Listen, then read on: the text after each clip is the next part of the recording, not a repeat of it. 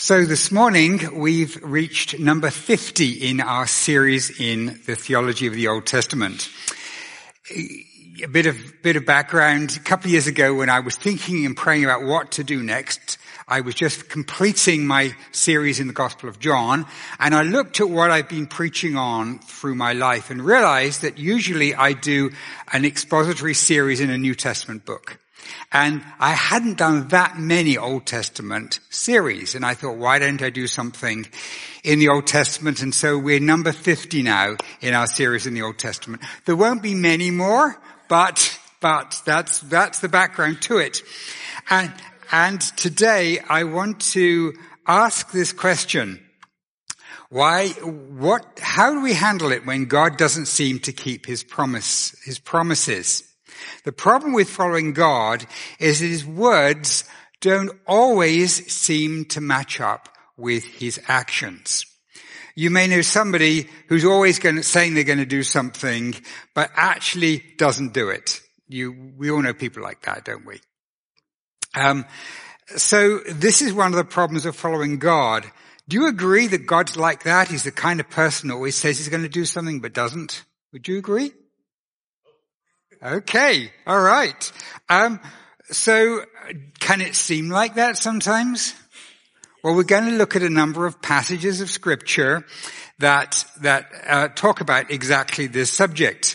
And my goal today is to ask, how do we handle it when God doesn't seem to keep his promises? And I've got 3 things I'd like to do. First of all, I'd like to look at Habakkuk and Abraham's problem with God. And our main focus is going to be on the book of Habakkuk. Then the second is the answer that Habakkuk gets. And then I'm going to look at our problem with God. And so Habakkuk is a very short book. So we'll basically look at the whole book.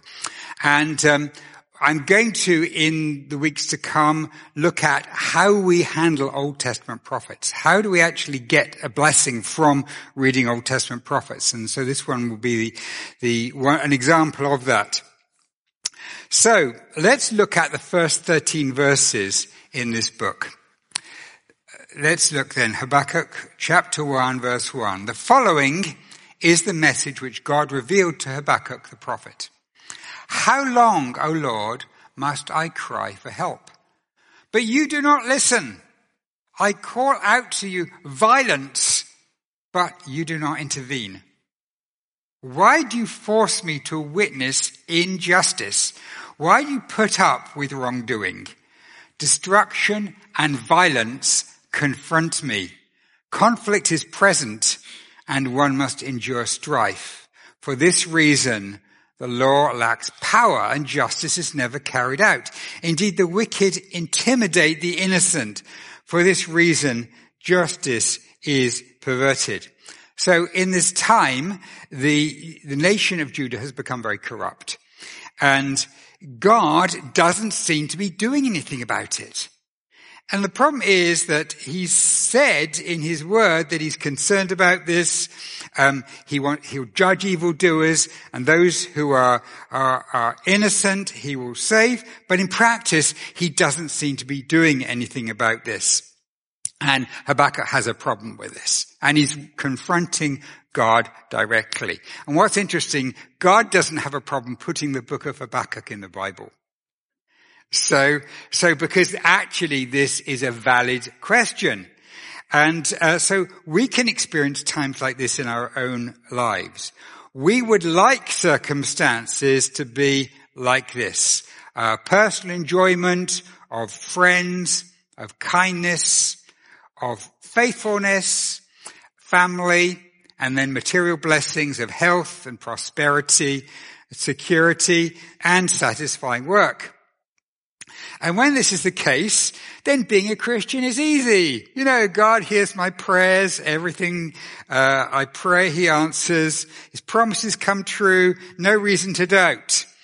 But what happens when my life looks like this? My personal experience is loneliness, hostility, betrayal, bereavement, and my material problems might be sickness, poverty, disaster, unemployment. Well, what happens when the life is like that? Well, it's much harder just to rejoice and say, God, here's my prayers. My study of the Bible, on which the sermon is based, comes out of some difficulties I had in my life a few decades ago, where I was really struggling. And what started with a bleak and desperate search of the Bible turned into relief and joy that I made through discoveries that I want to share with you this morning. So I want to show you some of the answers that I came up with in the Bible. And just a heads up, we're not going to get it all finished this week. There's going to be a part 2 next week. So, the first thing is the story of Abraham and Sarah. Now we're going to come back to Habakkuk, but I just wanted to talk about this for a bit. Abraham had trouble matching up God's words and his works.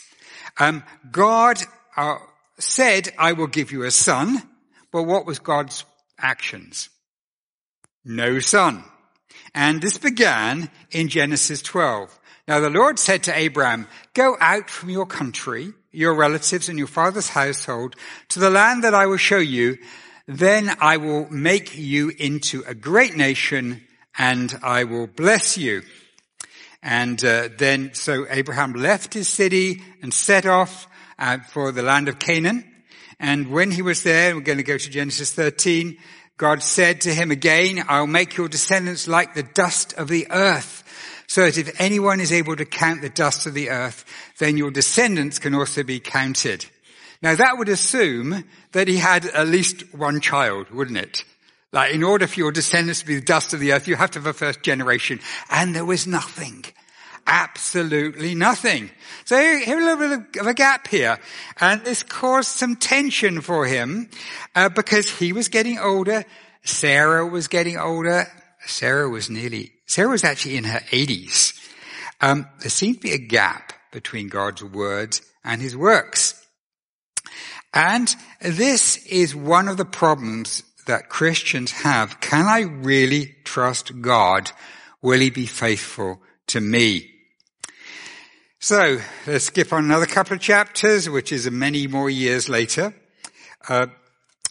After these things, the word of the Lord came to Abraham in a vision. Fear not, Abraham, I'm your shield and the one who will reward you in great abundance. But Abraham said, O sovereign Lord, what will you give me, since I continue to be childless and my heir is Eliezer of Damascus? That's one of his servants, would be in place of a child. One of his servants would inherit everything. Abraham added, since you've not given me a descendant, then look, one born in my house will be my heir. But look, the word of the Lord came to him. This man will not be your heir, but instead a son who comes from your own body will be your heir. The Lord took him outside and said, gaze into the sky and count the stars if you're able to count them. Then he said to them, so will your descendants be. What happened next? Can you tell me? What was Abraham's response?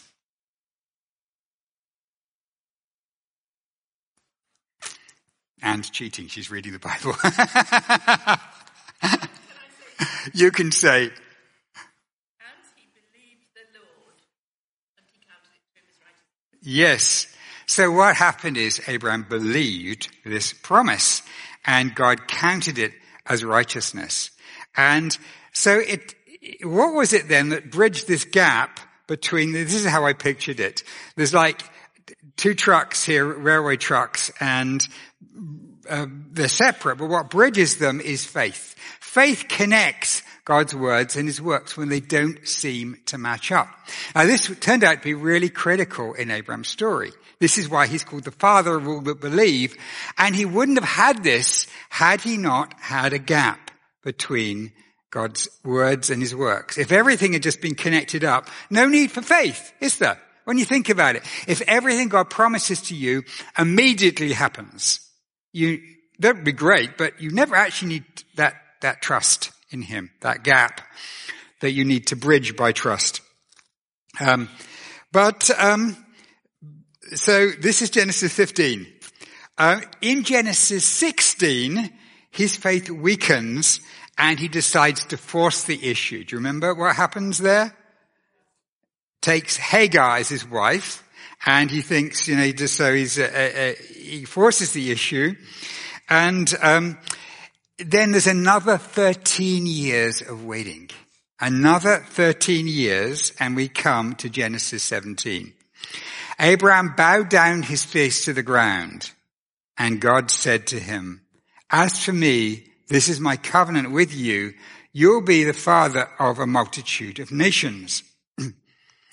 No longer will your name be Abraham. Instead, your name will be Abraham, because I'll make you the father of a multitude of nations. I will make you extremely fruitful. I will make you nations out of you, and kings will descend from you." So what's he thinking now? I've heard this before. Am I going to believe this? Can you imagine the tension that's going through 25 years of waiting altogether? And there's this gap. Let's read on. Then God said to Abraham, "As for your wife, you must no longer call her Sarai. Sarah will be her name. I will bless her and will give you a son through her. I will bless her. She will become a mother of nations." I hadn't thought about it, but there's a Mother's Day reference. Kings of countries will come from her. Then Abraham bowed down his face to the ground and laughed and said to himself, "Can a son be born to a man who's 100 years old? Can Sarah bear a child at the age of 90? So this is the problem that he has at this point. But then still more time passes by. Still more time, and we get to Genesis. One more verse. God said, "No, Sarah, your wife, is going to bear you a son. You will name him Isaac." More time passes by. Abraham looked up and saw 3 men standing across from him. Then they asked him, "Where is Sarah, your wife?" He replied, "There in the tent." One of them said, "I will surely return to you when the season comes around again, and your wife Sarah will have a son." That's within a year. Sarah was listening at the entrance of the tent, not far behind him. Abraham and Sarah were old and advancing in years. Sarah had long since passed menopause. So Sarah laughed to herself, thinking, "After I am worn out, will I have pleasure, especially when my husband is old too?" The Lord said to Abraham, "Why did Sarah laugh and say, 'Will I really have a child when I am old?' Is anything impossible for the Lord? I will return to you when the season comes around again, and Sarah will have a son." Now, although Sarah laughed at this point, the book of Hebrews tells us that she was one of the heroes of faith. She's listed there, and she had faith, and she's credited as she's had faith at this time. In fact, the name Isaac means laughter, because it was the kind of laughter of joy after waiting such a long time. So finally, after 25 years, we have Genesis 21. The Lord visited Sarah just as he said he would, and did for Sarah what he promised. So Sarah became pregnant and bore Abraham a son in his old age. And at the appointed time, God had told him. Abraham named his son, whom Sarah bore to him, Isaac. So here we have then the reading from Habakkuk and the story of Abraham, which illustrates this principle of this gap between what God says and what God does. And with Abraham, we saw the gap was bridged by faith until God finally answered. So we've looked then at the problem that they had with God, Habakkuk and Abraham. Now I'd like to look at the answer Habakkuk gets. And we can see that in the following chapters in the book. And then we'll look at our problem with God. So here's chapter 2. And there comes the theme comes up dozens of times in Scripture, because this is the test of the essence of faith. And here in Habakkuk, the prophet pleads with God for an explanation. And in 2:1, he has said his piece, and he sets himself to listen to God's answer. So he's done his bit that we read before. He's going to wait. I will stand at my watch post. I will remain stationed at the city wall. I'll keep watching so I can see what he says to me and can know how I should answer when he counters my argument. So how's God going to answer Habakkuk's statement that you don't match up? Your works don't match up with your words. How's God going to answer it? And this is the response that God comes up with. The Lord responded, write down this message, record it legibly on tablets. Obviously he did because we have it here. So the one who announces it may read it easily. So the other reason for recording it is that God is going to come through, and we want a record of what he said, he promised, so that when it happens, we can match it up. For the message is a witness to what is decreed. It gives reliable testimony about how matters will turn out. Even if the message is not fulfilled right away, wait patiently, for it will certainly come to pass. It will not arrive late. Look, the one whose desires are not upright will faint from exhaustion, but the person of integrity will live because of his faithfulness.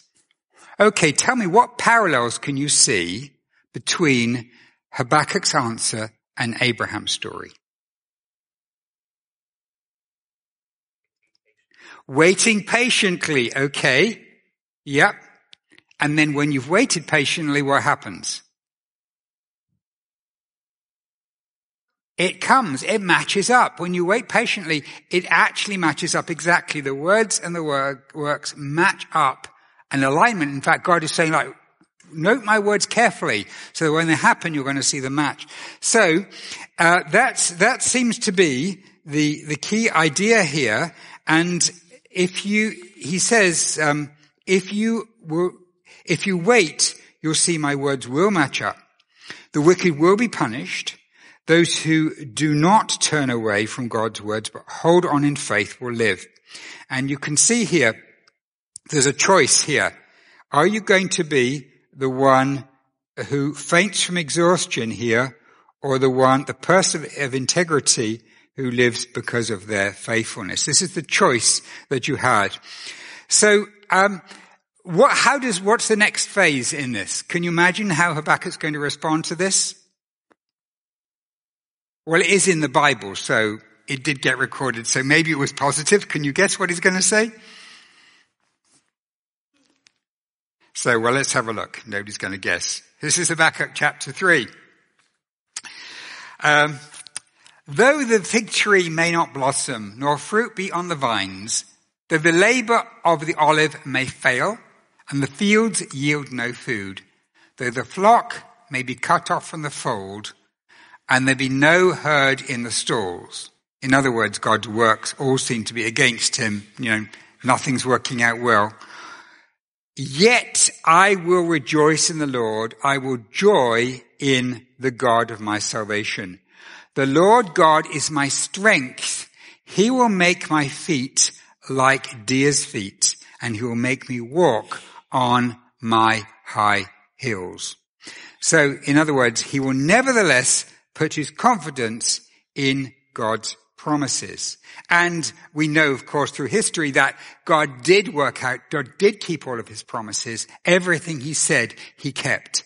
And he did bring justice and deal with the people who were so horrifically unjust in Judah. And the nation was reborn after the captivity and new principles. So that then is the response that he has. And so just to sum up with my picture, it's only faith then we see in both Habakkuk and in Abraham, only faith that can bridge this gap. And the trouble that we have is that we are caught in the middle, and we're trying to hang on to God's word, and we're trying to, at the same time, see what's happening. And sometimes we can get very stretched in this. But as I struggled in my own life, in the things I was going through, I discovered that, in fact, the more I looked at the Bible, the more I saw that it wasn't just Habakkuk and Abraham, but this question went right the way through. In fact, this was the big story. Look at someone like David. David's given this promise. He's, as a boy, comes in from the fields, called in by Samuel. Samuel anoints him and says, "You're going to be king." Does that happen straight away? Quite a lot of story happens.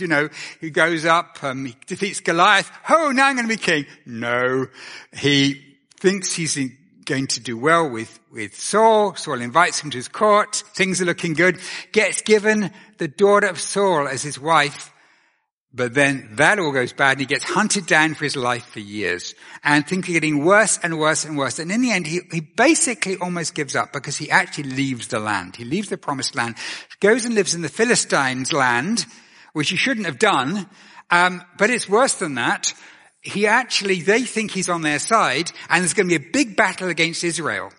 And they're getting all the people and they say, "Let's get David to fight with us against Israel." And David makes a very good choice at this time. He decides not to fight against Israel, which was a very good choice because it was the battle where Saul gets killed. It wouldn't have been good for him to be on the other side, to put it mildly. Anyway, but things get even worse than that because when he gets home from turning down this battle, before the battles happen, he gets home and he discovers that raiders have come and they've taken all of his possessions and also his wife, his children, everything has been taken. His whole world has been taken. And that's like the worst point. And then he asks the prophet, "What should I do?" And the prophet says, "Go and rescue it. God's going to get everything, give you everything." And at that point, things start getting better. He gets everything back again and then discovers that Saul is dead and he is crowned king. And he finally gets what God had promised. But that was the test all the way through. And you read Psalms about that test that he's facing. Is God going to answer me? Has God forsaken me? And so I discovered that it wasn't just me that was struggling with this. Actually, it was lots of stories. And in fact, this was the big question of Scripture. Are you going to trust God when things don't look like it's all matched up perfectly and all his promises are answered? Are you going to trust him? And this actually was very encouraging for me because I actually saw that, in fact, my struggle was the struggle in Scripture and I wasn't alone and also I knew what to do.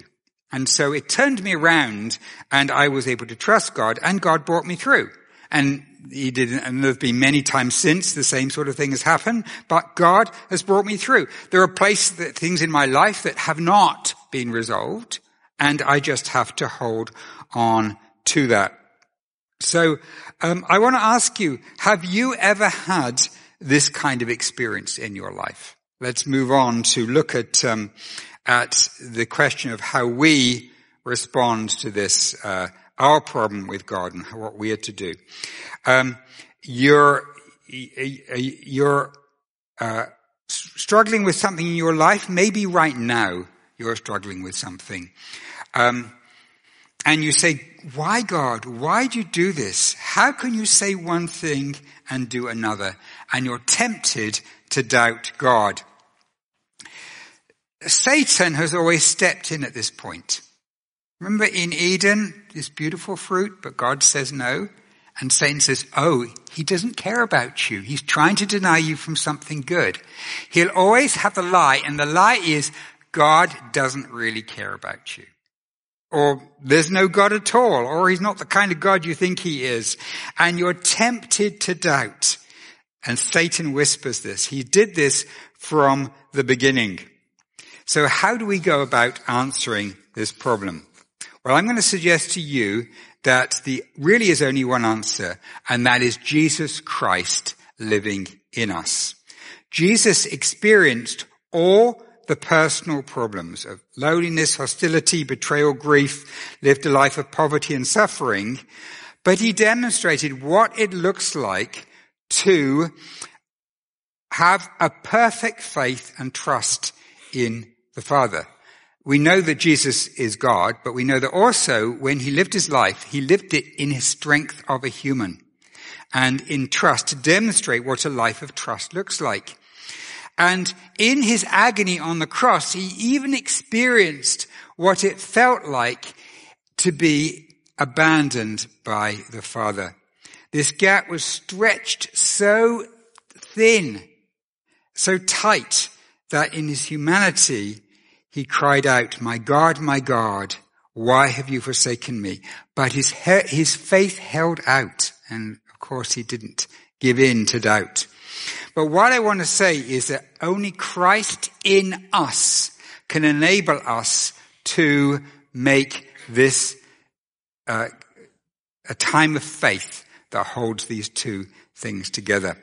But I want to say to you that you will be tested. This may not be the good news that you want. Maybe you say, well, Andrew, I've already been tested. If you knew my life, I've had loads of these tests. And probably most of you have, some form or other. If you haven't, then you will do, because we're told that is what the life is like. In 1 Peter 4, beloved, do not think it strange concerning the fiery trial which is to try you, as though some strange thing had happened to you, but rejoice to the extent that you partake of Christ's sufferings, that when his glory is revealed, you may also be glad with exceeding joy. So I want to sum it up now. And I want to sum it up. I'm going to give you this picture.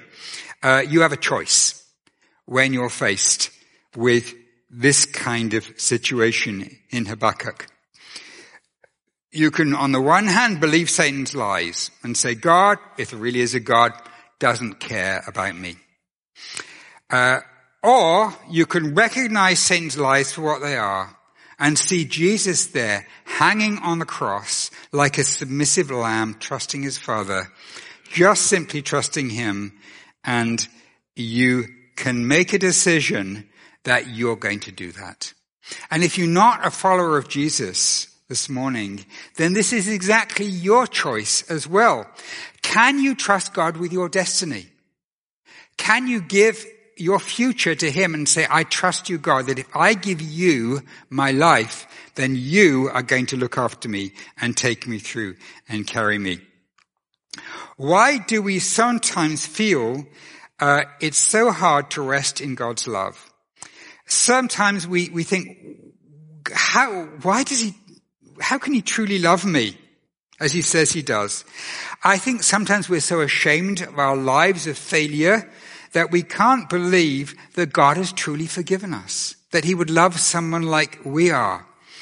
But he tells us to rest in our salvation. And I think the word rest is a really good one here, because when you rest in God's promises, you rest in his promises, then this problem goes away. So I want to challenge you then. Let's put aside our doubts this morning. Take hold of God's promises.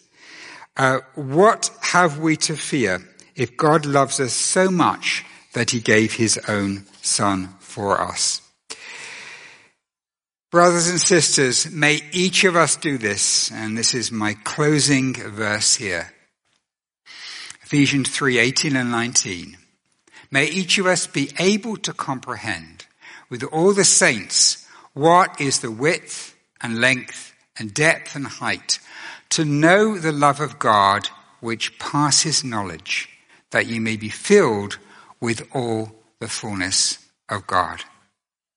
So I want to challenge you to face this decision, to recognize that this is something that we face. This is a problem that we come up with. Recognize it, and I want to challenge you to believe as Abraham did in his better moments. Believe in God, as Habakkuk did, as David did in his better moments, and as Jesus did on the cross. Believe in the promises, and you will see the glory of God revealed.